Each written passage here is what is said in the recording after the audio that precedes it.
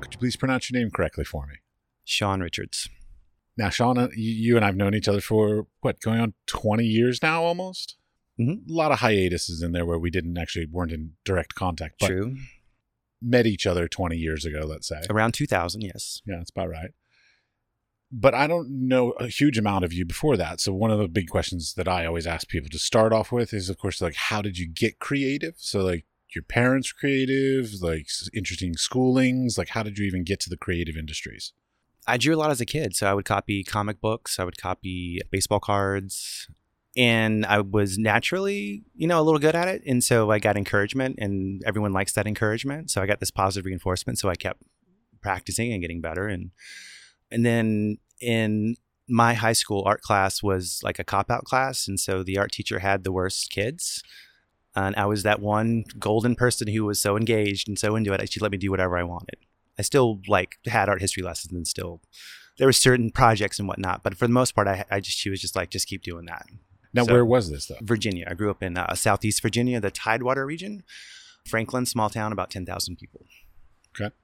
And now you, like, when we met, you were still sort of finding your voice and all this kind of stuff. So over the past 20 years or so, we both have grown a lot. Mm-hmm. So what are you doing now? Because I know you're in a bit of a transition time. What am I doing now? It's not that different from what I've been doing for like 10 years, in that I try to not be artist statement-y, but I'm engaged by the world around me. And a lot of the work is a negotiation of that. Okay, stop. Okay. Stop. That's not what I wanted at all. Oh, what? So I'm not sure. No, okay. So let's take it back a step. So what are you doing now? What I meant by this is oh, you're talking about the transition. Yeah, like professionally. You're getting ready to move. You recently got married. Yeah. And you're getting ready to move with your wife over to Germany. Hamburg, Germany, yeah. And so like this is a lot of change and sort of flux. That transition, like, yes. So, well, like I knew you in Wilmington, North Carolina. You then moved to New York City for a decade or so. Not even? I was there for like 4 years. Oh, fuck. Okay. 3.5, 4 years. It was not that long. But then I moved to Raleigh. Right. And you've been in Raleigh for 15 years now? Since 2006 or 7. Yeah. It's about 15 years. Mm-hmm. One of the things that I've noticed like in my own career, and so like I'm sort of wondering for you how this has affected you, is I always thought that moving and having more experiences would be beneficial to my career, like changing locales and, having life experiences. I found that actually it's been very detrimental to my career. Like a lot of times I end up not keeping the connections and relationships that I had at previous places. I'm not great at that either. Yeah. You what? I'm not great at that either. That's also, but go on. Yeah. No, that's it. So like, I was just gonna say like, have you had a similar sort of experience with that? Because that's my experience that I'm bad at it. It's partly my fault. So I'm terrible at keeping up with people as well. And maybe keep up with 2 or 3 people in New York, and then here in Wilmington, maybe 10, but really it's probably in that neighborhood of 3 to 5 that I, keep in touch with on a regular basis, meaning like every 6 months or so, there might be a message sent or, something very minimal, but not really keeping in touch. And the transition part, New York was a whole transition just because of the naivety with which I left Wilmington and not sort of understanding the art world and or contemporary art world, and being in grad school and sort of shattering all the romance. Wait a minute, you went to grad school in New York? Well, I didn't finish, but yeah, I was in grad school. I was doing SUNY Empire State. Okay. So I did 3 semesters of non-matriculated grad work, and then they killed the program. The lease came up on the building, and the rent became like a $20 million lease or something. Like it was right by FIT and 27th and between 6th and 7th or something. Anyway, and so that the work I was making there was not. It's grad school. They're tearing you down, and so you start hating everything you're doing. You don't know why you're doing anything, and then I ended up staying in New York another year or 2 after grad school and got a job with a commercial art company and worked so much and made so little that I had no time to enjoy the city. And I realized it had been maybe like 8 months or a year since I'd made anything for me. And so I made that sort of decision of just to get back to trying to make paintings full time. And so I left. I went to my dad's in Virginia. I had a layover. I didn't know I was going to end up in Raleigh. I was looking at other cities that were kind of similarly sized, probably bigger sized, like Denver, Austin, Atlanta for kind of a minute. Thought about Baltimore and Philadelphia. And then I had friends that were in a band that were doing well in Raleigh. They used to live in Wilmington, the Rosebuds. And I kept going to see them because it was a shorter drive than Wilmington from my dad's house. And I just met a bunch of great people. There was a good little community. Cost of living was really good. So I pulled the trigger after a few months of being at my dad's and moved to Raleigh. When I moved to Raleigh, I didn't know what I was doing art-wise because I just come from New York and the grad school experience. And right. Well, which is sort of the thing that what I heard in that conversation was like basically the fact that when you moved to Wilmington and went to New York, you sort of like all your preconceived ideas of the art world were sort of broken and reconstructed, and like you learned a lot. Mm-hmm. For better or for worse in New York about the contemporary art world and all this kind of stuff. What were some of those things that the naivetes that sort of got broken? I don't know exactly even how to frame it now in a way. One of the things I felt strongly about, and I still kind of feel this way, is that it felt like a closed circle, and it was hard to break through that closed circle. And so there were a lot of very inauthentic people networking, trying to break into that circle. It was very gross to me. And then I noticed this thing about grad school in New York is that people were sort of going to school to get picked up, grad school that is. So their teachers were showing in those galleries in Chelsea and other places. And so there was this, to pay $20,000 a semester to network was not my idea of like a way to go. It's what a lot of people go to grad school for, though, these days in America. I get the mentorship part, like working with someone whose work you respect, like having that person teaching you or guiding you, critiquing you. But then I started going to see all these shows, and I'd go around Chelsea, and the work I liked, most of the time they weren't living in New York, and they were from, wherever Texas, wherever Arizona, wherever Georgia, and so it struck me that, I could do this and not worry about rent so much and be able to do it a lot more full time and not have to deal with that pace or that struggle. And that was sort of the big push, was I was just like, I can do this from anywhere. I don't have to be. Oh, especially these days with, FedEx and DHL, and I mean, and art handlers and shippers and stuff like this. Like, it's very easy to live almost anywhere these days and be an artist and ship it wherever the exhibition is. The other aspect of sort of being a part of the scene and being able to get studio visits or being able to, where all these heavy hitters live and can happen, doesn't happen outside of New York, really. It's true. Being in those locales, New York, LA, Berlin, you get those options of, not options because you still have to make a name and people still have to want to come see you, but the possibility of entering into that world more easily. And there are a few people I know who are very smart who recently graduated from the MFA program at UNC who have studios in New York but live in North Carolina.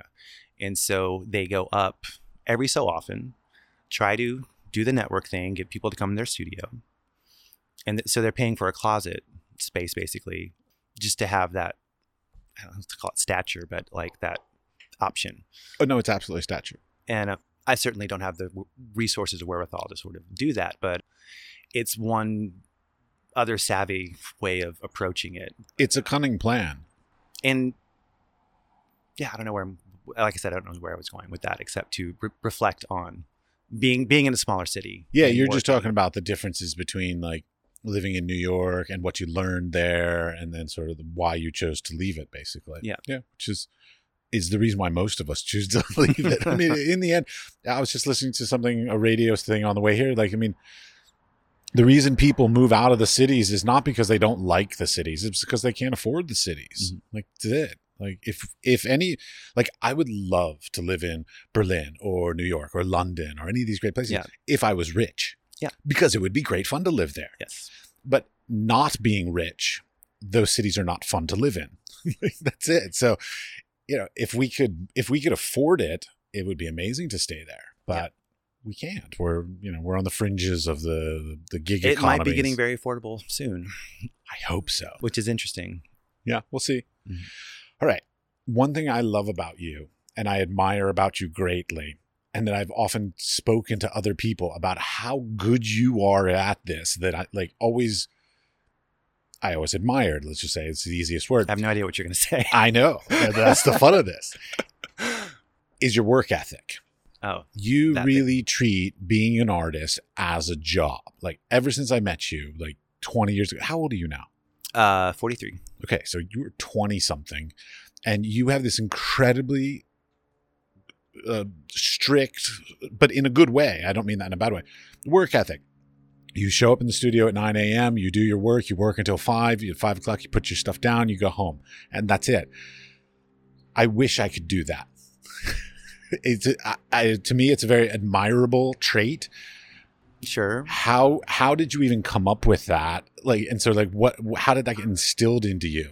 I've always been regimented to some degree about stuff like that. And I don't know if it's the universe, my sign. I'm a Virgo. I'm analytical. And me too. Yeah. Wait, when's your birthday? August 26th. Okay. September 3rd. I remember September. Yeah. I remember having birthdays around the same time. Yeah. One of my ex-girlfriends used to call me Regimented Richards because of and a lot of it was I got myself deadlines and I had to make sure I produced. And, I was doing at some point like 2 or 3 shows a year with different galleries and all new work most of the time. Now it's not like that at all. Like my production's dropped way down. My work ethic hasn't changed that much, but I don't even know why it's changed so much. Well, the scale of your work has changed dramatically from last I saw. True. To some degree. I mean, yeah, it is. I'm making much bigger stuff than I did when I lived here, when I lived in Wilmington. I've always been that. I grew up playing baseball and played a year of college baseball. And I worked so hard. Turned out I worked really hard to be very average in college. And that's how it goes. But, yeah. I don't know. It's just always been, and for me, it's like especially studio practice. I've had different gigs and odd jobs, which I can't get in the studio every week or, even for a month at a time. And it all feels disjointed. Things I was working on, I don't have the same interest in. There's so much that can happen tangentially from doing your practice every day that to me, it's a momentum that develops with the work. And so like taking yourself out of that routine has been a detriment to, the flow of my work. Okay, so when you're in your studio from 9 a.m. to 5 p.m., you are not painting all the time. No. Okay, so when it comes to your practice, I don't like calling it a practice because it's not practice. It's your masterful working. Like you're not practicing. You're actually doing. No, I don't say that word often either. I just say working in my studio. The thing is this. I love your regimented lifestyle. You mock yourself about it, and your ex-girlfriends mocked you about it. But like, I think it's incredibly admirable. I wish I could do that. I've always found that I don't generally have the resources. Like I end up, because I work on paper, so things have to sit flat to dry. So like I run out of flat surfaces, and so like I have to stop working. So like I'm done. But like for you, you're a painter, so things are on the walls, a little different. But beyond the like act of actually producing a piece of art, what are the other things that you do that you still consider part of your sort of day-to-day art practice? I always have a working, it's not a cycle, but a working portfolio, so to speak, of little mock-ups and things I'm thinking about compositionally or image-wise. And so some of my time will be just spending time looking at those things and wondering how I can improve them or what. If they're garbage, I need to start from scratch on, that just those general sorts of like working through ideas. But the majority, like in that amount of time per day might be 20 minutes. Because the things I've been looking at for weeks in a way, like they're not. And usually when I'm it's not even between shows, but like between, I might have 3 or 4 paintings going at once, but I don't know what that next one will be after those 3 or 4 are done. And so those paintings are starting to wrap up. I'm like, well, what's going to be next? And so I spend maybe half a day every day for a week, sort of like trying to come up with the next thing or whatever. And some of those things sit for a while. And they're the same things I've been looking at for a year, but don't take action on, if that makes sense. Absolutely. I've got 2 parts to the question, but I'll start with just one question. Percentage of failures.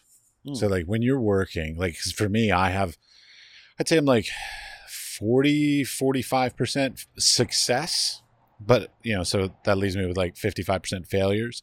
I still fail a lot in the studios. So like, what's your percentage these days? Because I know, of course, it changes over the course of your career kind of thing. I would say the last 5 years it has jumped, but it's partly because you're sort of bored with what you were doing. And so you start taking different risks and trying new things and trying new materials. And so there was definitely a period, I want to say from like maybe 2017 to 2019 where it was like 70%.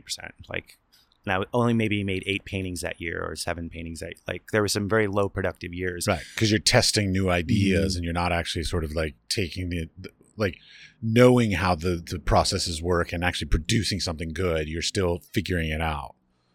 Okay. So you worked for like 3 years on just sort of finding the right processes and techniques in order to even get to really strong works. At times, but that momentum thing's another thing. Like that time also, like I broke up with a longtime girlfriend. My rent doubled. I was already paying, what was it? Too much for a studio. I was paying for like $700-800 in Raleigh but it was a really big studio. And so my finances got very tight. And so then I ended up giving up the studio. Then I had to pick up work.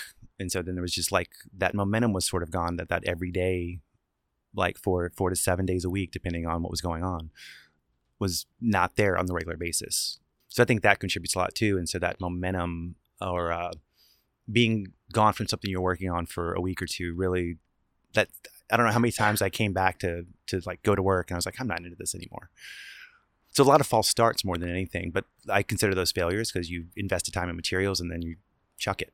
Well, okay. So do you scrape off and start again with a surface, or do you chuck it and start on again? It depends on what my medium is. If it's oil, I would probably chuck it. If it's acrylic, I can just paint more acrylic on top. And okay, I was going to say. So wait, what mediums are you using now? I use both oil and acrylic. Okay. So then, along that line of the percentages of successes versus failures, when you're working. You said like you're working on 3 or 4 pieces and then you sort of don't know what the next step's going to be after that. So the question is, do you work sort of just like 3 or 4 pieces and that's it? Or do you have bigger series ideas, grander ideas, and you're trying to make them fit into it? But within that, like, do you plan these series or do the series sort of define themselves once you finish the works?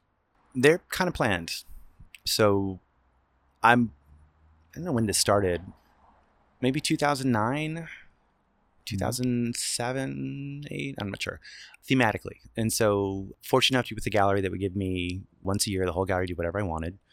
And I say once a year, it was more like every 18 months probably, with maybe a group show or like a 3-person show where there's some new work put in. But that freedom would sort of let me develop an idea. And so like I did in 2000, I guess it was 2009, I did a series called Women and Children First, which was sort of sinking ship, like just sort of looking at society and, that sort of, and the recession hadn't happened yet. That was sort of like, because I started the work in 2007 or 6, and then after the crash of 2008 through 10, basically it kind of lasted a little while, was a series called Crash, which is sort of based on that, but I was painting car crashes as sort of like a metaphor for the economy. And then in 2011, I did a series called Concession Stand, which was sort of about being our relationships to being in a marketplace, being both as an artist, both a demographic,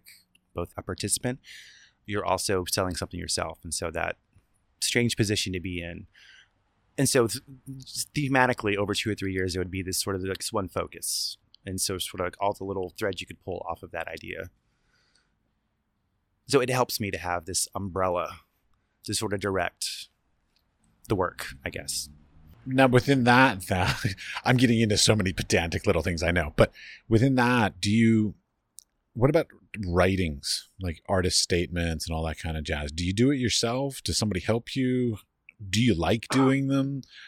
They're the worst. I do them myself. Fortunately, the last couple of years, anything art writing related, I get to pass in front of my wife, who's a curator. She certainly moves things around, cuts things, adds big words, and makes it all sound very good. So I'm very fortunate to have that set of eyes and brain to punch things up. But it's a strange thing. It seems like the better an artist does, the less you can find an art statement. It does. It's a really strange thing where, especially when you apply for more things than you're offered, it seems like that artist statement has got to be there. But when curators are coming to you and institutions, it's a different. It's true. Yeah. Yeah. I mean, I've looked at many of like the artists that I admire that of course are getting older kind of thing.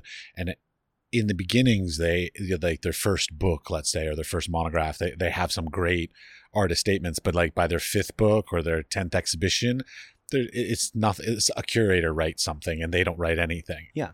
And it's fascinating how that happens. So I have some friends who are doing marginally well in the Triangle. They're showing in like New York, LA, sometimes Europe. They do the art fairs, maybe even. They are in the pecking order, like middle. They're not the top 2%. But they're definitely not where I consider myself, actually, like in this sort of like trying to peck up to their level even. And their artist statements disappear at that level too, it seems. I'm sure whoever's selling their work has notes and knows what to say and has their dialogue they write on the website about what that person is doing. But that artist themselves writing something about it just seems to not matter anymore. It's a strange thing. It is strange. I mean, I sort of get it because like in the beginning you're trying to prove yourself and say like, hey, I'm worth looking at kind of thing, and I'm worth investing in or exhibiting or whatever. And then sort of at a certain point, people are already convinced you have talent or you're skilled or whatever. And so you don't sort of have to prove yourself anymore. Well, it's this weird battle of attrition in a way where you're trying to build your career and build more notoriety and or critical interest. And every little addition to that, which is just like the next show you get, some curator asks you to be in a group show. There are all these little notches of approval. And you're trying to reach some sort of, I don't know what that threshold is, where it jumps over and everyone starts coming to you. And it stops being this like such a difficult thing to sort of plug away at. But it's a mystery. Like I don't know what that threshold is. I want to figure out that threshold. I've looked forward to finding out that threshold. Yeah. Someday in my career, I'll figure it out. Okay. You've talked a number of times already about having a gallery, this gallery. And I believe it's the same gallery I remember you being with when you first moved to Raleigh. Probably. I'm pretty sure it is. They aren't around anymore, but so I'm not with a gallery currently. I am with something. I wouldn't call it a gallery. Okay. But go on with let's say this all back a step then. So you have been with galleries. Yeah. One of my big things, of course, and a lot of listeners are always wondering is like how do you get with a gallery? Like, so how did that relationship start? Was it you that approached them, they approached you, or was it like mutual friends? You know, what's the story behind how that grew? Like a lot of smaller cities, Raleigh's, the art scene is a small community.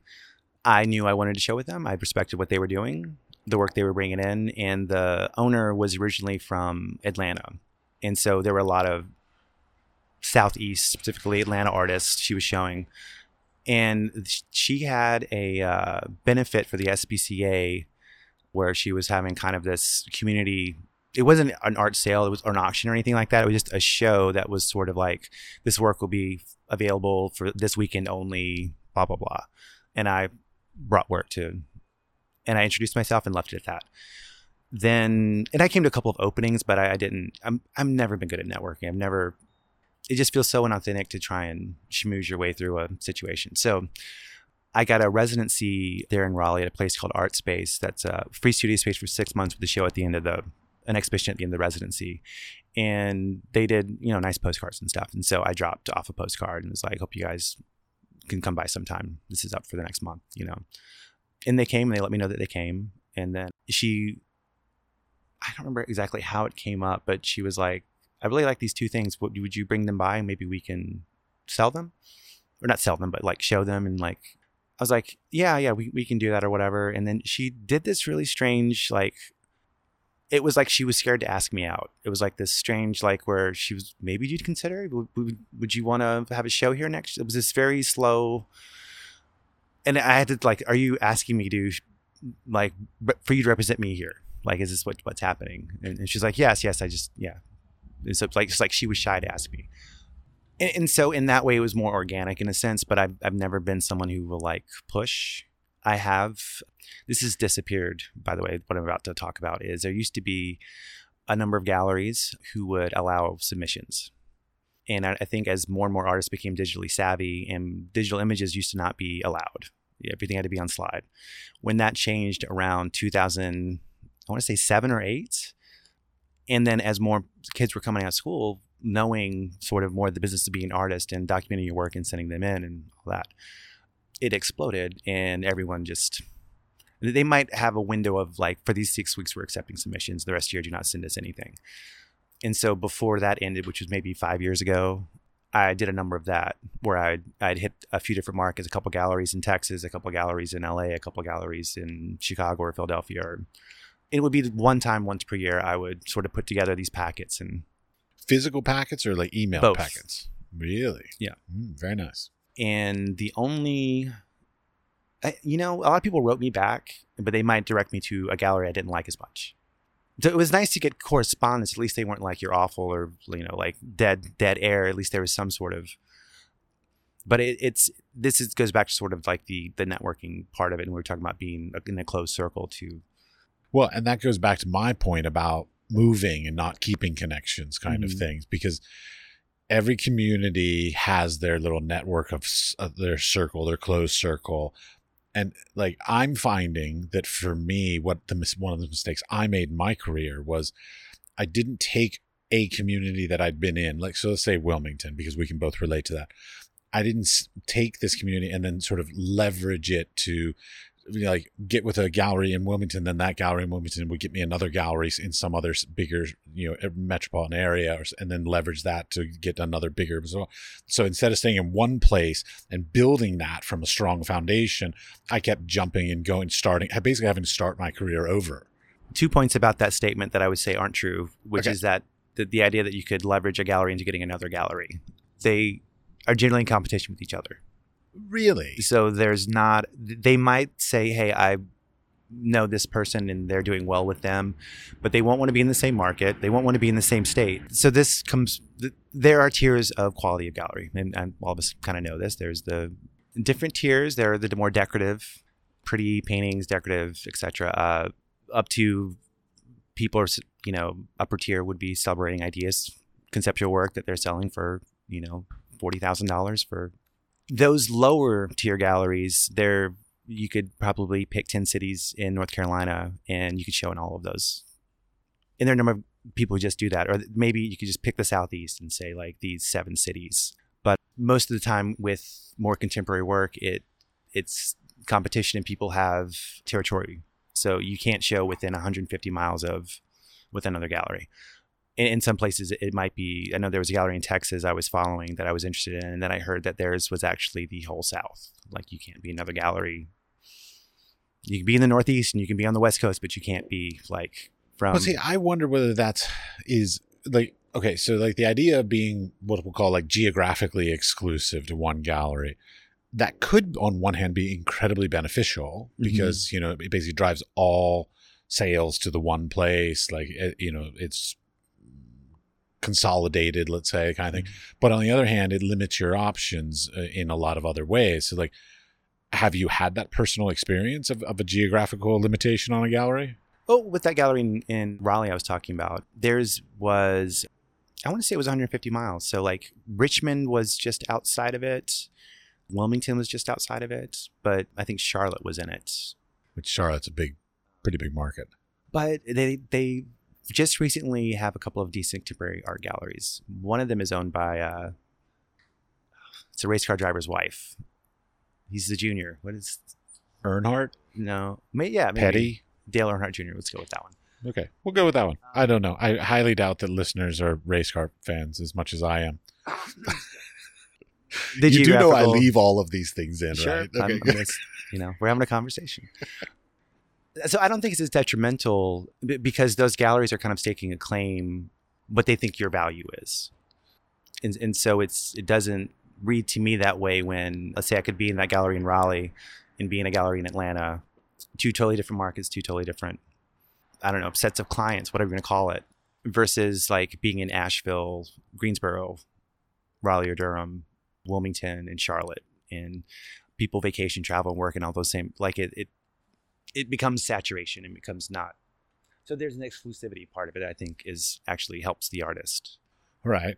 What about selling art? Now, I mean, I know over the course of your career, as far as I can tell, because of course, keep in mind, we haven't been like the closest of friends, and we haven't really ever really spoken business either. Yeah. No, it's partly my own fault. I've said this numerous times. Like I left the country. Like it happens. So for a long time that I knew you sold very consistently. And then I know you had a point where something happened. I think you changed your style, and then it became a little more difficult to sell. I'm assuming at this point, knowing what seeing what you've done recently, that you're back on a track of pretty consistently able to sell. No, and well, your social media looks like you're selling really well. What's strange in this, I don't know. This is again the universe. Like I didn't promote some sort of like I'm moving away, get it while you can kind of thing. But I've had a crazy amount of sales since July and August than I've had in the last 2 years, like more than I sold all of last year, in this period. And a lot of the work has been there for 5 years, 7 years. Like it's not brand new stuff that, you know what I mean? Like, so I can't predict it, and I'm not so good at promoting.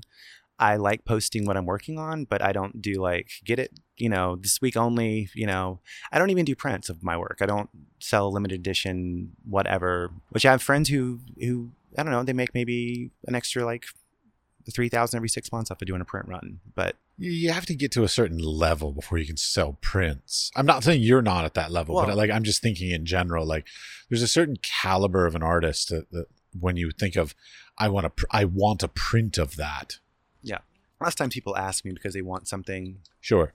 But they don't want to pay, even I'm not that expensive, but they want to pay $5,000 for that.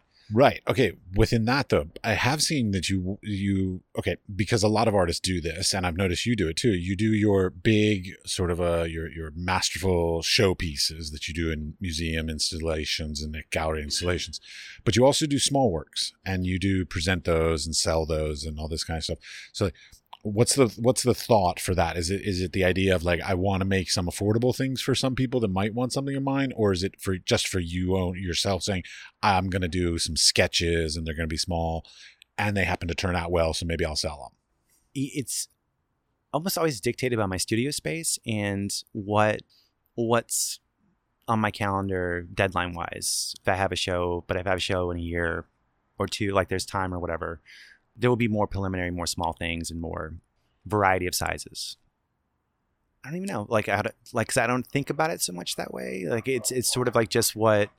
So I'm just like, I've had these panels. I should make something on these panels that are 20 by 20, and I hadn't. Right, but the fact that you don't think about it is a thing in and of itself. Because like me as my background's photography, so like I have to actively think, I should print this at X size because I believe people would like it, or it presents well at this size, whatever. And so like you make a variety of sizes for different price points, for different people, different environments, whatever.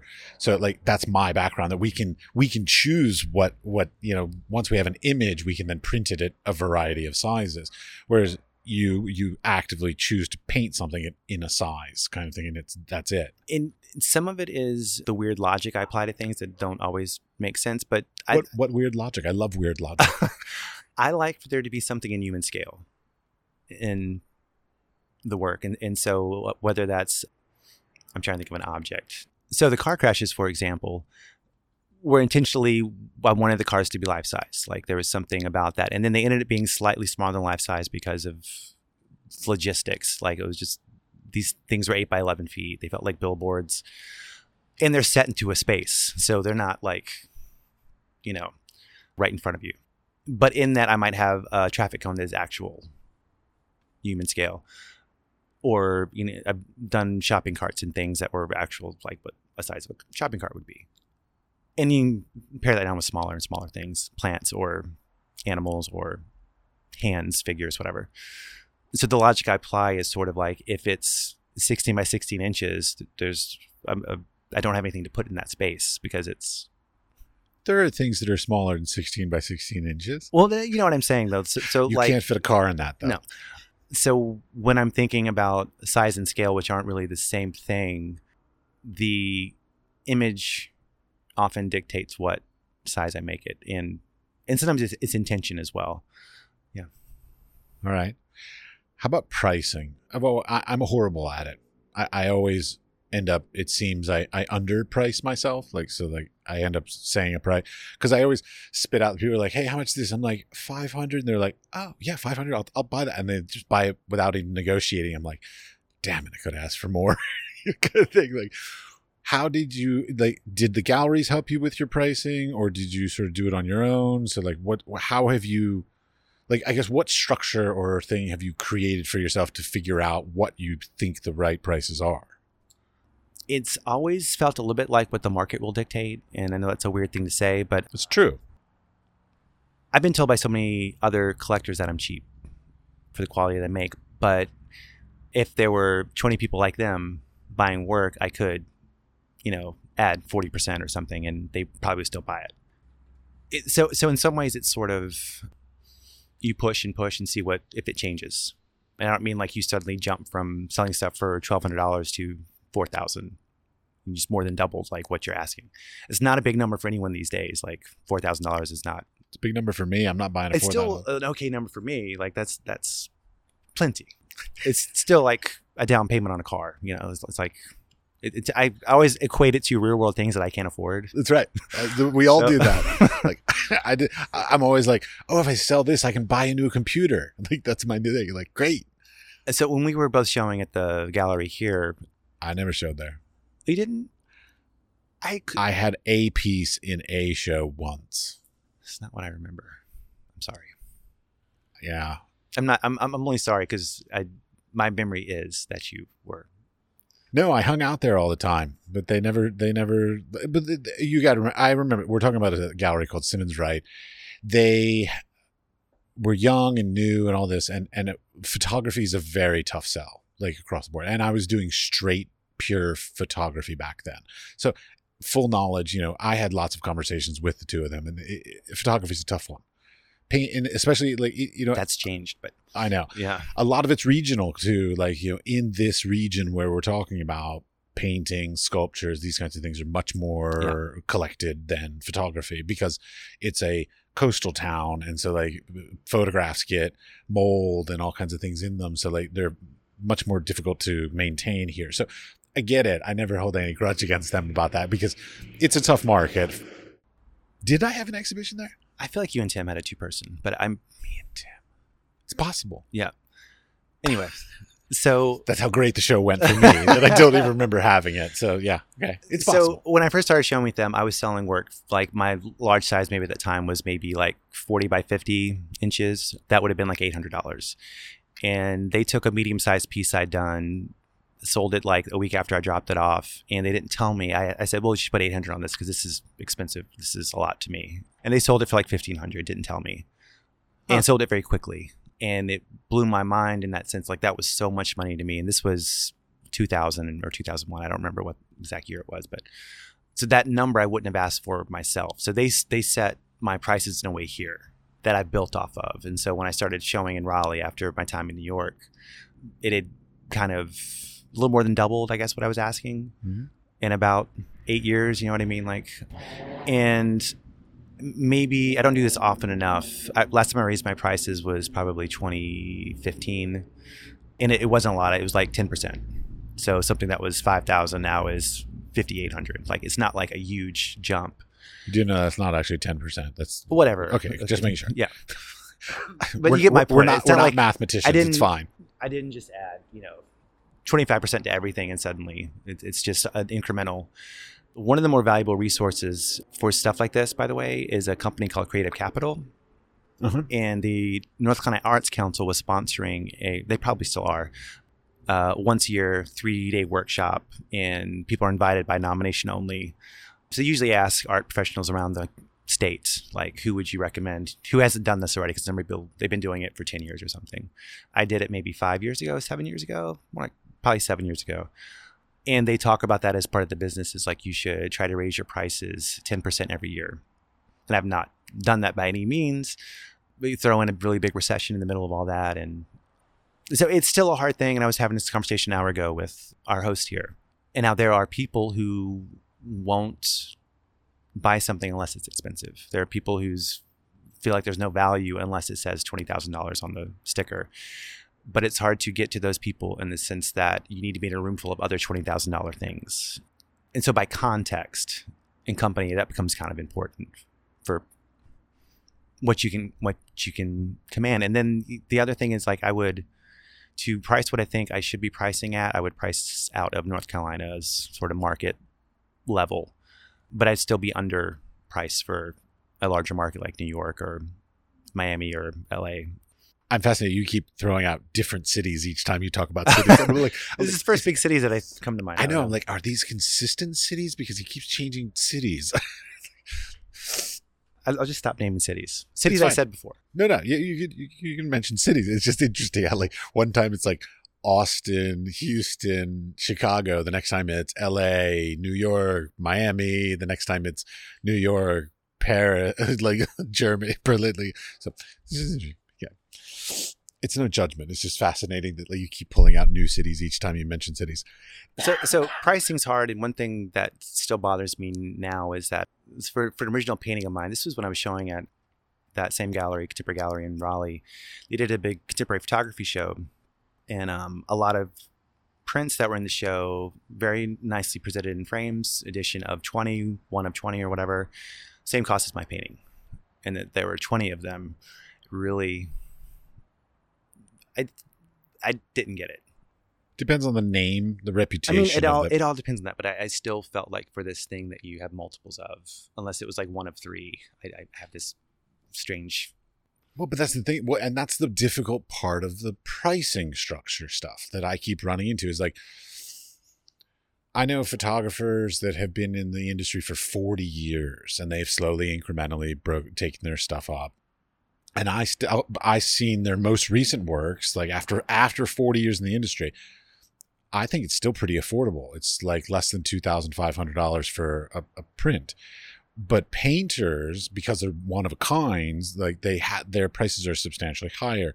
I totally lost my train of thought on where I was going with this. I was talking about the editions and the number and original work. So you're sort of saying that, and you're saying that seeing people who've been doing it for 40 years, the work is still kind of affordable. But the part of it is like it's reputation. That's the bottom line. It's not about like quantity of editions or singular one of a kind paintings, but it's the reputation of that person. Mm-hmm. That's it. Like, and for me, it's like, I keep saying this, like I say this to students all the time. I say this to anybody that ever asks me questions about the art world. It's basically, it always goes back to your reputation. And like, you have to have a reputation, not only as a good producer of quality work, but you have to have a reputation as a person who's enjoyable to work with. Like, nobody wants to work with an asshole. It's very true. I know, because I was an asshole for many years. And so, well, what I was going to say is people can get away with it to a degree, but you can't be. There was someone we were talking about earlier, I won't name names, who it's difficult. Yeah. And there are people who won't work with that person again, to their detriment and their career's detriment. Right. But, and that's what I'm getting to with reputation is like, so you're thinking about pricing. Like, so your painting is sitting next to a photograph. There's an edition of 20 of that photograph, but that photographer may have an exponentially more world-renowned reputation than you, who more or less is, nothing personal. I don't mean this in criticism, but like, you're an East Coast artist. And that's the extent of your reputation. And North Carolina at that. Okay, well, I was going to give you up to New York. But, no. Okay. You just call me regional is much, The East Coast is still a Southeast. region. We'll still go with the East Coast. I'm being generous. Thank you. So part of it is reputation. And that's one of those things that, like, how do you build the reputation?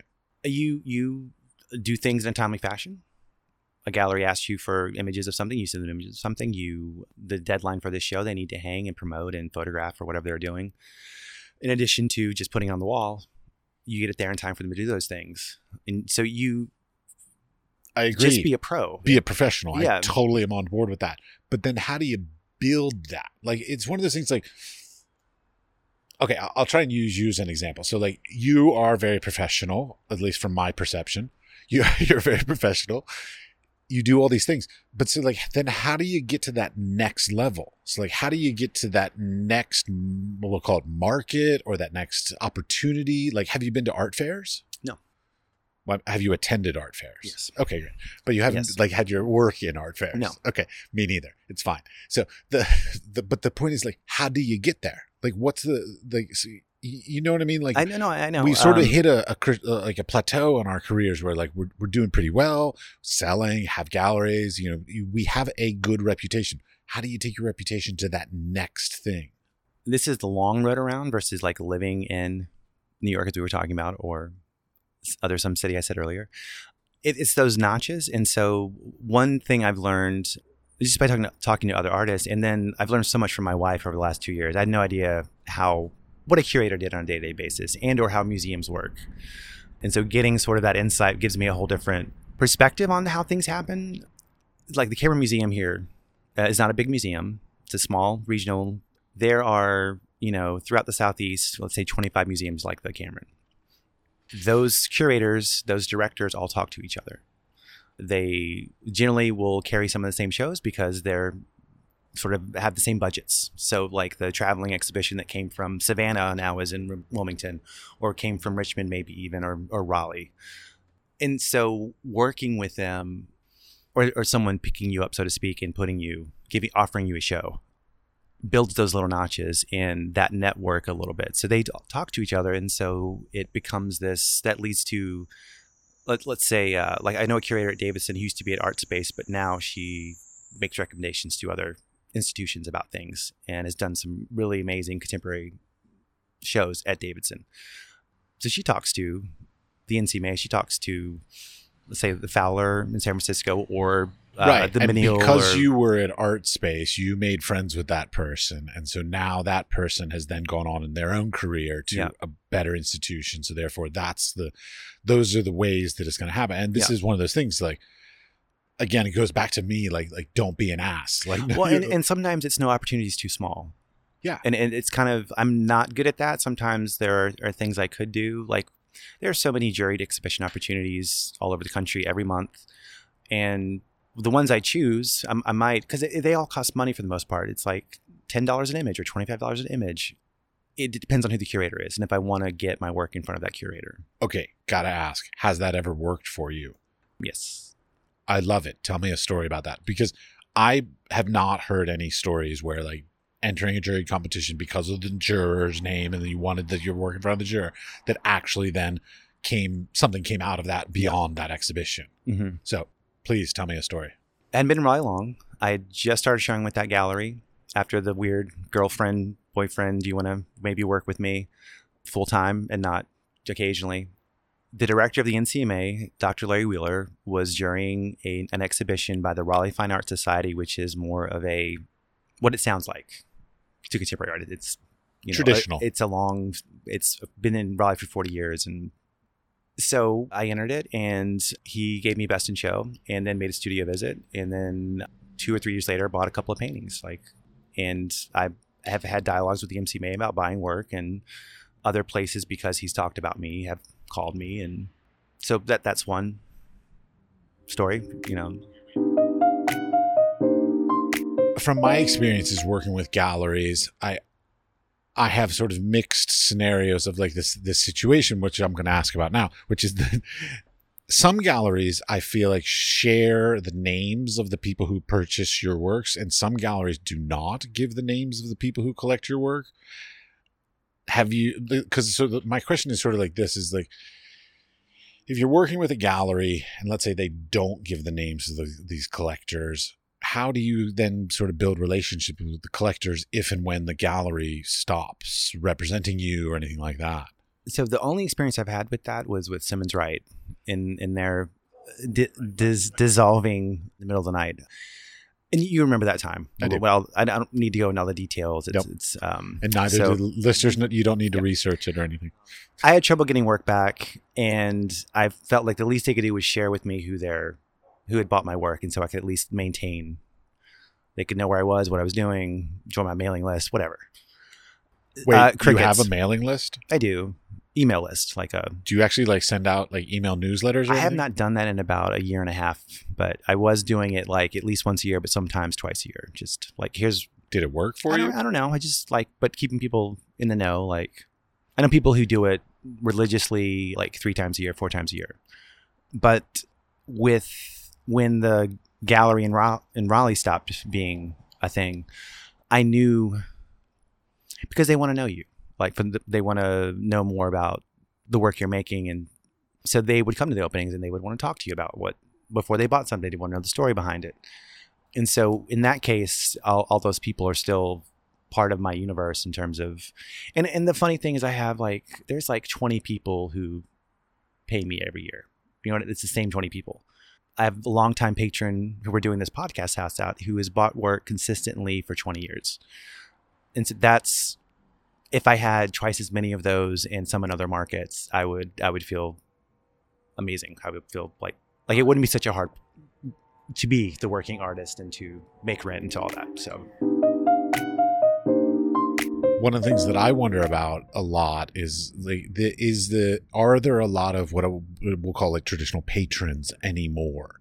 Because a lot of the people I talk to, they say I collect whatever. They say I'm an art collector, this kind of stuff. They collect like what they think of as like the best piece by an artist, but then they don't buy another piece from them. So they buy one piece that is what they think is the seminal piece. So like, are you having experiences of like people repeating, like buying more and more of your works, like the traditional patronage kind of an idea? Yeah. Okay, great. Yes. Fabulous. Yeah. And there's like where we're at being one of them. There are 3 people in Raleigh I would definitely put in that category who have, and one guy has probably spent $40,000 on me over 12 years or 15 years. And then another person has probably spent $25,000 over 10 years. Like, and so every couple of years they buy something. They like the new work, or they don't, but like they find room for it. And they often have a storage unit with art in it. So they rotate things in their house. Like they live with it, but they don't live with everything they own all the time. But do you see a difference between those kinds of collectors? Like, so like the collectors that will be patrons who will buy and buy and buy, is there something different in that relationship than the people who just buy one piece and then don't buy another one, or buy one piece and then don't buy another one for 10 years? You know, so like the consistent purchasers versus the random purchasers. I think it all has to do with disposable income. So always. But there are people who would, I would say, had bought modest things. Maybe it was $1,000 or it was $800, and then 5 years later they show up and buy something bigger, or they buy something. So they repeat, but it's not in the same price point. Yeah. Or not the same volume of work by any means, but right. Okay. No, what I'm trying to understand is the relationship you have with these people. Are they different? 3 of them for sure. Part of it is that the patronage aspect of it. So they are more interested in what I'm working on, what I'm doing. They want to make studio visits. They have parties and invite me. I mean, they're like more, it becomes a more social aspect. I don't know what else to add to it, but there's a difference for sure. Okay. Yeah, I don't know what that difference is. I've never had those patrons that like buy and buy and buy over the years. Mm-hmm. My entire career is pretty much sort of one-off. They'll buy either a number of small pieces or usually one big piece kind of thing, but then they don't come back. And I always wonder whether it's like something I did or didn't do. Should I have followed up with them? Did I do something wrong kind of thing? Like I doubt it. Okay, great. I think, well, I just mean, I think it's sometimes context. Like, I don't even know how else to put it in the, like. Well, for example, I look at my own parents' collection, which they have a modest collection, but in their collection, they pretty much only have one piece by everybody they admire. They don't have multiple pieces by anybody, and they like it that way. So like, that's their collection. That's their style of collecting versus some other people who like find a a person or a movement or a regional whatever, like, 'cause I'm thinking of some other collectors I know that and then they sort of latch onto that and they will buy again and again and again from that same thing. So like, Well, so the deep pockets thing again, one of the things I've experienced, I just experienced it this month, but I also experienced it maybe 3 years ago. No, it was like 2 years ago. There's a patrons, clients in Tampa who commissioned me to do something custom and then bought a painting the same size to go to a different place. And so I drove 2 paintings down to Tampa. And then I want to say a year and a half later, their mountain home in Blowing Rock, North Carolina, they needed some artwork for. And so like, what do you have that's like this? We like these pieces. These would make sense with our color scheme. It always comes down to sometimes those things. sad but true. And so that's a repeat thing where these people have multiple homes. So it's also multiple places to enjoy those works of art. And the other one that happened this month, I'm trying to think, this guy has bought some, seems Benjamin. He has in his home in Raleigh maybe 5 paintings that he bought over probably 6 years. Some of them he bought at the same time, like two here and then 2 here. And he wanted some work for his mountain home. And so he just bought an $8,000 painting for his mountain home. So you just need to friend people that have multiple homes, basically. I don't know. It's just one of those things we don't think about. I don't think about, I'm going to get their beach house, I'm going to get their mountain house, and I'm going to get their lodge in Montana or whatever. You know what I mean? Like, I'm just thinking about the market I'm in and like the people. It's just something. I can't imagine having that much money. That's what I'm getting at. It's true. I can't either. Now, do you actively? So at this point, you don't have a gallery. No. So how do you connect with buyers at this point? Instagram's been a thing. Is it? I don't have a great number of followers, but I have a whole bunch of who I've never met or met in person or, and then. Have you sold anything through Instagram? Yes. Wow. Tell me that story. It was also someone who'd bought work before. It wasn't. Okay. And I posted it. He messaged me an hour later and was like, how much? And sometimes that's timing. They were building a new house and they decided to buy that painting instead of put it in a fireplace. It was like the same. They couldn't put a fireplace and the painting? They could not. So what was the original question? Connecting sales through Instagram. Yeah, that's happened. Not being with a gallery, and how do I maintain sales? Some of it are those repeat clients who still poke me every once in a while. What's coming up? What's Okay, but wait, they poke you. Like, so what I'm asking though is sort of, what do you do? I don't do enough. I'll say that. I do mostly just Instagram. Like I said, used to do the mailer more frequently. It's been a year and a half maybe since I've done one. I will be doing one about Hamburg and the show I have coming up at the Contemporary Art Museum in Raleigh. But yeah, I really don't do enough. I've never been good at reaching out to sell or to sort of do that sort of thing. But I'll see those people socially, or I used to before recent events. And so there would be a conversation. I'd see them every 6 months, maybe at a function that was art related. And they'd be like, oh, what are you working on? Oh, we should come by sometime. And for the most part, I get to be a normal person with them. Those people, I don't feel like I'm making hand gestures. Being inauthentic or trying to sell them something. And that's the thing. I mean, if you try to sell, it never works. Like, if you have full intention, like, I know many circumstances where I've been at an opening or something and somebody's been like, oh, that's so-and-so over there. They have this huge collection.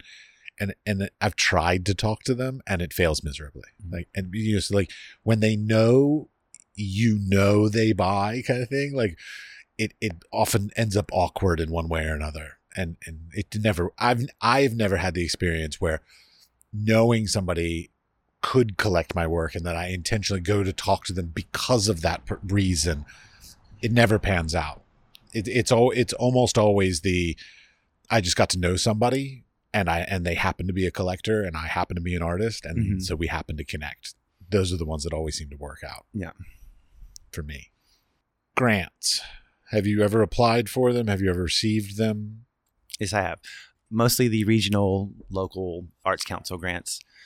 There's also a North Carolina Arts Council grant that's a statewide thing. I think it's $10,000 that they award 8 to 10 people every 2 years, I think and I've applied to that probably 7 or 8 times. And it's very nice to get feedback. I've been told I was the runner-up twice, which means if someone dies and or is ruled ineligible, like they're not a resident of the state, that I would have gotten it. It's like, It's so I lovely get to be to- really close. Yeah. You know, almost Bridesmaid you know. twice. It's lovely. And then I've applied for, I think, Pollock Krasner grant at least twice. Seriously, I'm horribly intimidated by the Pollock Krasner one.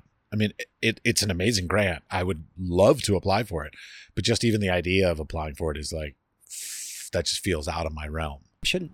Is it a tough grant, like, to apply It for? is. I mean, It's very competitive. I know that. But like, one of the things that the Creative Capital workshop talked about was that typically people who apply for that caliber of thing, it's 10 times before they get it.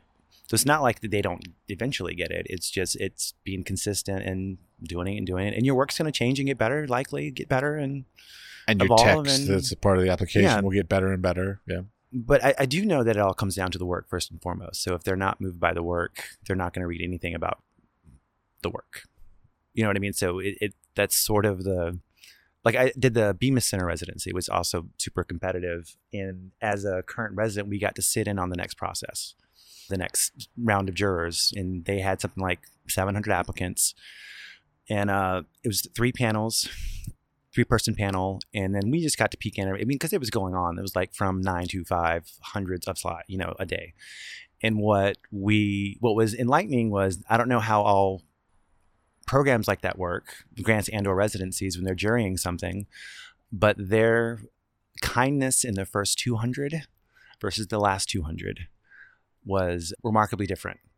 Maybe even the last 400. But those first maybe 200, 300, 250, there were a lot of things being set aside. That last 200, it was like next.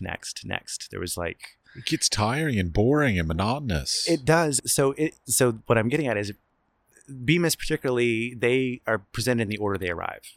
So it's not alphabetical. So it's all up to the artist to get them in at whatever time.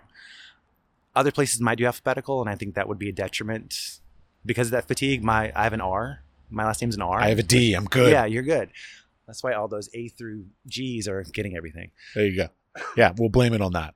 And then with those other things, like saying it takes 10 times to sort of get one of those things, is that it's still that one panel on that given days, and you can't look at it as like they don't like me, or they're like it.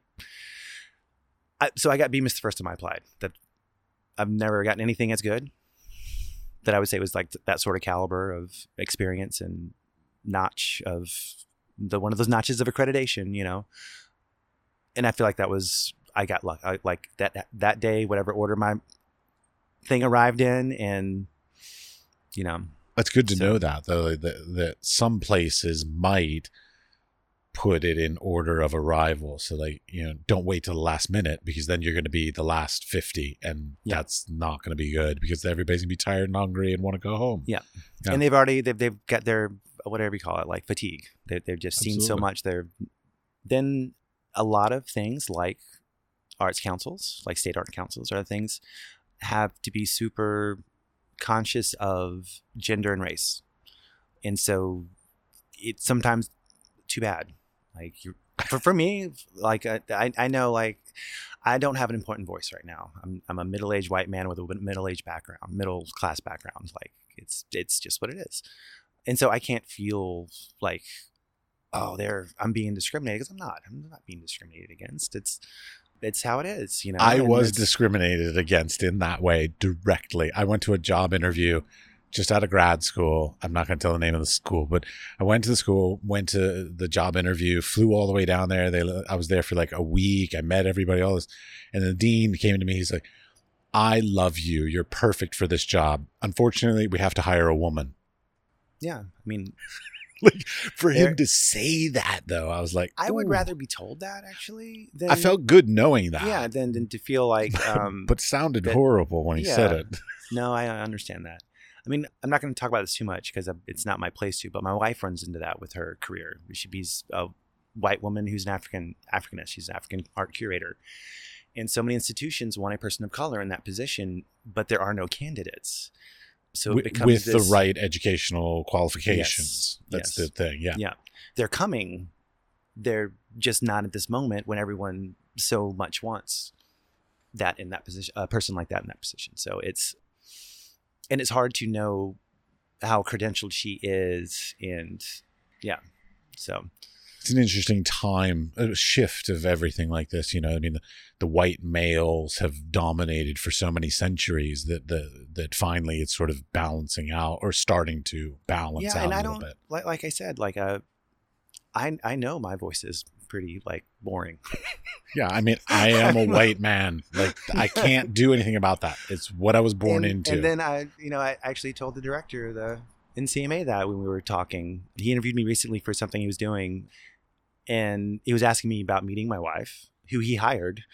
And I said, when I met her, she asked me what my paintings were like, and I said, well, I'm a middle-aged white guy who paints white things. Like, it's my background. That's like my concerns are often just mine are sexy, half-naked women. What I know, white women specifically. Yeah, I know. It's hard because, I've been looking at a lot of like grants and residencies and stuff like this recently and stuff, and a lot of them are very specific. Like, so they want artwork about like ecology. I really despise that trend. Yeah, well, that's sort of my point. Is like it's a difficult. I think it's very detrimental to the whole the art world as a whole when we're over specializing, like a residency or a grant that says like, oh, we want to do this about ecology or about feminism or about even like within medium saying, oh, we only want to do about technology. It limits so many people on so many great opportunities that could be absolutely amazing.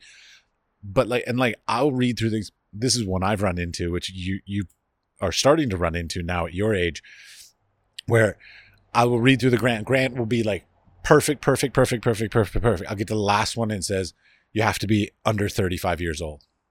I'm like, why the fuck do you have to be under 35 years old? Like, why is that? Why is that more important? When I realized I wasn't an emerging artist anymore. When you apply for those emerging artists. That's right. Yeah. When the 35 and under grants are no longer available to you, it's like, fuck. I was saying what I despise is calls for artists that are very specific to whatever that entity is. If it's a municipality who wants something about a neighborhood, something that reflects the state's history, or that's a North Carolina thing now. Well, no, that's a lot of places they want things to be, turned a certain way and to be about, especially public art, but the thing that I always feel like is like, you're asking me not to do what I do. I'm automatically like turned off by the idea that, okay, I have to like change my process, alter all these things that I would normally not consider to make something you appreciated to even ask me to apply for. And not that I'm always asked to apply, but there have been times where it's like, you should apply for this, and someone passes me the opportunity and I read it and I'm like, no, like it's more work for me to try to make something to do that than for me to just make work. And I've done 2 public art projects in the last 5 years, and I will only do them if the budget is huge. Like they were 2 very small budget things. I lost money on both of them, and it was in the time suck where each of them were like 3 to 6 months I'll never get back, and storage of that stuff, because with all things municipality, it seems, the city, state, they move very slowly. So they give you a timeline by the state, and that moves 2 or 3 times, and then it anyway, I'm not happy about those things. There are some very good ones out there for sure. It's just like, if it's not pushing a big number, 40,000, 60,000, 90,000, it's almost not worth it. Oh yeah. Well, don't even start on me on the amount of time to write a grant or a proposal or anything like that. And then the amount of time in reporting it and all that, the paperwork and all that shit. Unless it's up in the over $25,000, it's almost not worth the effort that is involved in those, for sure. Yeah. I'm on board with that. I've given money back in small grants. In the first, well, I've only did it one time. I can't act like I've done it all the time. I did it one time, and prima donna. They freaked out.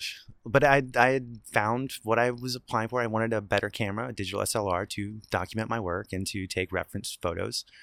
And I asked for $1,200. I found what I wanted for like $800 or $900, and I gave them back $300 or $400, and they were like, "What?"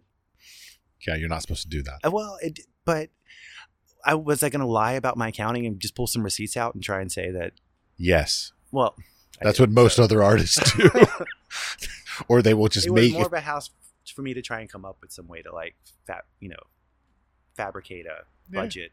I had one receipt that had this is what I bought. Here's should have photoshopped that receipt or something then. Well, like you could have pulled it off, man. All right. Let's wrap this up. So my last question that I ask everybody, of course, is just any advice that you have for sort of up and coming, in your case, so artists, so up and coming artists that, you wish maybe that you knew when you were young. Wish I knew. Or wish you knew now. I don't know. The interesting thing, there's a number of questions your podcast directly kind of addresses and is sort of trying to dig at is how it happens for people and what are the steps to take to help other people do the same things. Wait, let me go back a step. I do have one last question, actually. Why have you not chosen to try to be a bigger artist, let's call it? Like, you seem to be sort of proud of being a regional artist, and you are a regional artist. So, like, I'm not proud of it. I'm just honest about it. Okay. Yeah. Okay. So it's more of an acceptance thing than a conscious choice. Well, it's how do you define success, right? It is, which is the question. Well, so for me, it's always been, can I do it sustainably? And I don't mean in an environmentally way. I just mean like, can I sustain the ability to just go to my studio every day? The answer is usually no. I've had stretches. I had like a 7-year run. It was great. Broken up by 3 years of working odd jobs to like the last year and a half, 2 years, it's been mostly painting, which is great. But for me, defining success is like existing in a way where every month isn't, do I got to give blood, Plasma or blood? Plasma, sorry. Okay, good. And so for me, it's never been like, oh, I have to, I must show in New York, or I must show in this other city, or I must get to an art fair. It's been more like, it's satisfying for me to make the work, so I don't make the work to sell the work always. And it's fortunate that enough stuff is sold. You know what I mean? Like it's not, but whenever I have sort of hit that mark, I got to make something someone's going to buy because I've got to eat next month, or I got to pay this rent. They're usually come out so contrived, and I can see that they're bad. I can see that they aren't saying much. So usually when I'm excited about the work, it translates to a sale because someone else sees that, or it hits that with them, hits whatever that tenure was, or that thing that made them want to buy it, resonated with them. So for me, success is that just being able to sustain. Would I like all those things? Yes. It's not that I'm lazy. You already said I have a work ethic. It's that I don't feel. I never called you lazy. No. This is what I'm getting at. Is like I'm lazy about that aspect of the career where I'm not really working hard at getting to another notch in the. Well, but that's sort of my question is like, is there a reason? Like, did you make a conscious choice to not try to go to that? Or is it just, I don't think it's necessary for my happiness, joy, success, whatever definition you want to have? So much more lazy than that. It's like not feeling like making the effort. And I've been fortunate in that a lot of the success I have had and things that have happened, I haven't had to work that hard for. Well, you're a white man, an attractive white man in America. Come on. I try to be savvy, and like with the story about the entering the jury show that actually did something for my career about some of those things. But in terms of, I don't live in Raleigh and have a studio in New York that I fly to like 3 times a year to meet people. You sound bitter about that. No, I'm not bitter about it. I actually was, when he told me, I was like, that is so smart. I would never thought of that. It's insanely smart. It really is. It is. And it's a write-off. And your air travel there is a write-off. I mean, so I was just like, yeah, that makes sense. God damn you. It's very cunning. But I'm also like just lazy about it. And okay. Yeah. It's as good an answer as any. Yeah. Okay, back to advice. Some of it we've touched on.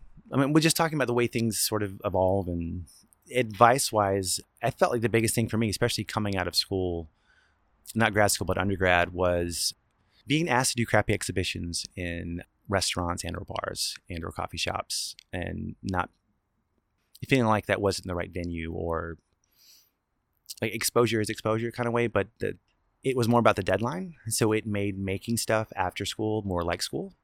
So you have to have 7 things done to be in this coffee shop by this date because that's what you signed up for, and you don't want to embarrass yourself. So you're going to put the time in. You're going to want to invite your friends to come, and you don't want to embarrass yourself. So you're going to put the time in, and to just give yourself those regular deadlines.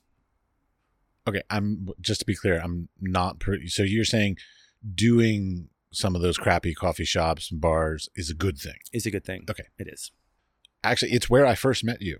I'm sure. Yeah, we first met at Caprice Bistro at one of your exhibitions. That Tim was like, "Hey, you should see. I mean, you got to meet Shaun. You got to see his work." And I remember going and seeing your work there. And I never at the time felt like they were crappy opportunities. I can look back and be like, now I would never show in a coffee shop or a bar. Wait until you move to Europe. Well, so what I'm the point being, it doesn't have to be a coffee shop or a bar. Small opportunities, but give yourself deadlines on a regular basis to make things, and you won't want to embarrass yourself. Well, but they can't be. Well, okay.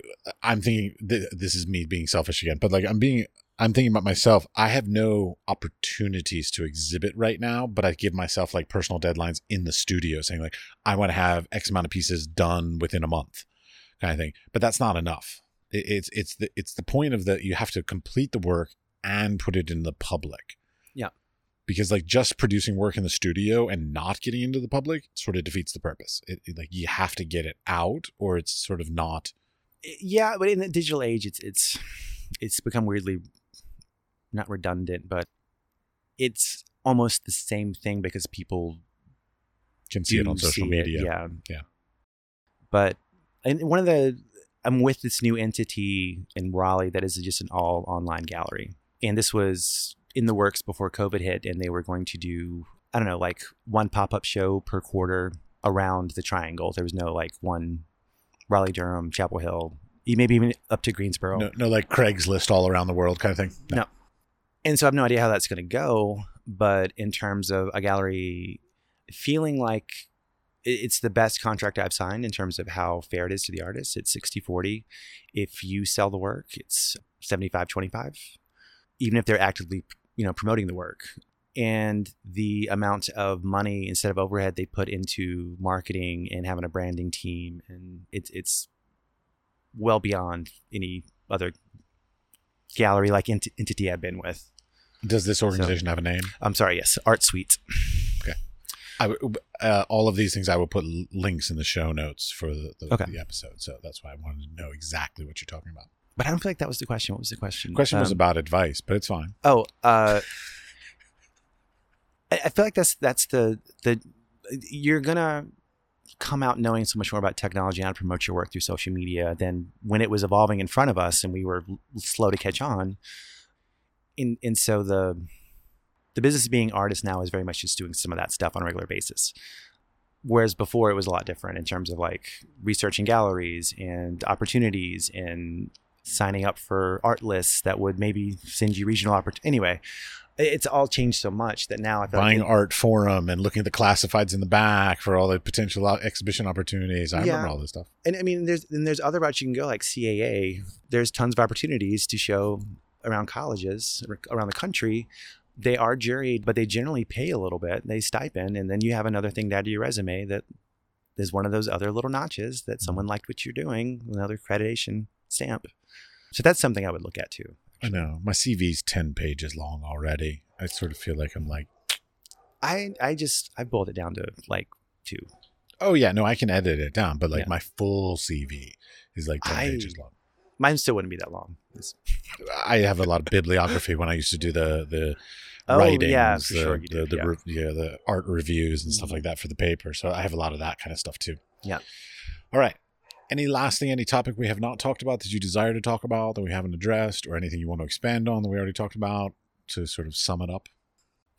You can cut this or not. I made a little allusion to my wife's job and learning about what curators do based on what she does on a daily basis is not what you think. It's so much paperwork.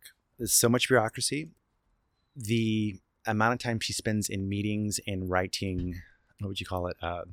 Proposals. Well, it's not the proposals. It's actually the placards that go on the museum wall. The text word. Yeah. So writing and editing those things. Museums rotate their collection. And so if you're in charge of one aspect of a collection, you have to write all those things. This isn't, well, for African art, she's an Africanist. Those things are more like sensitive. They turn more often. So she has twice as many as a contemporary or even a Renaissance painting, you know. And then the actual curatorial part is always kind of ongoing, but it is like 10% of the job.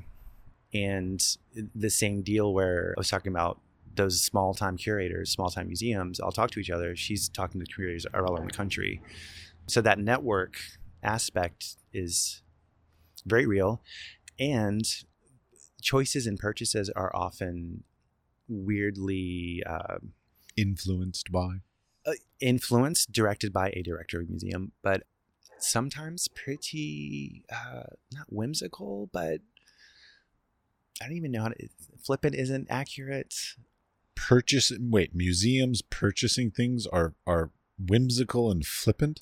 So there are budgets, right? Yeah. And so each department has their budget for that sort of thing. And the whole museum will have a certain budget, and sometimes they steal from each other. They borrow from each other. Well, Let's be polite. Okay. Let's be polite.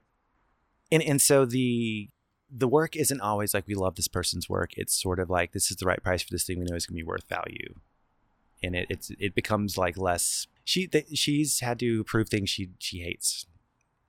We all do things we hate. Yeah, it's just an aspect of museum work that really surprised me that it wasn't such that one person's sort of guidance and maybe their education, and it's just so much more whimsical yet bureaucratic. I don't know. Like it is. Well, a lot of people, it's like my preconceived notion being in school 30 years ago. So like, and I was being taught by people who were taught 30 years before that. So like, you know, my knowledge is 60 years old.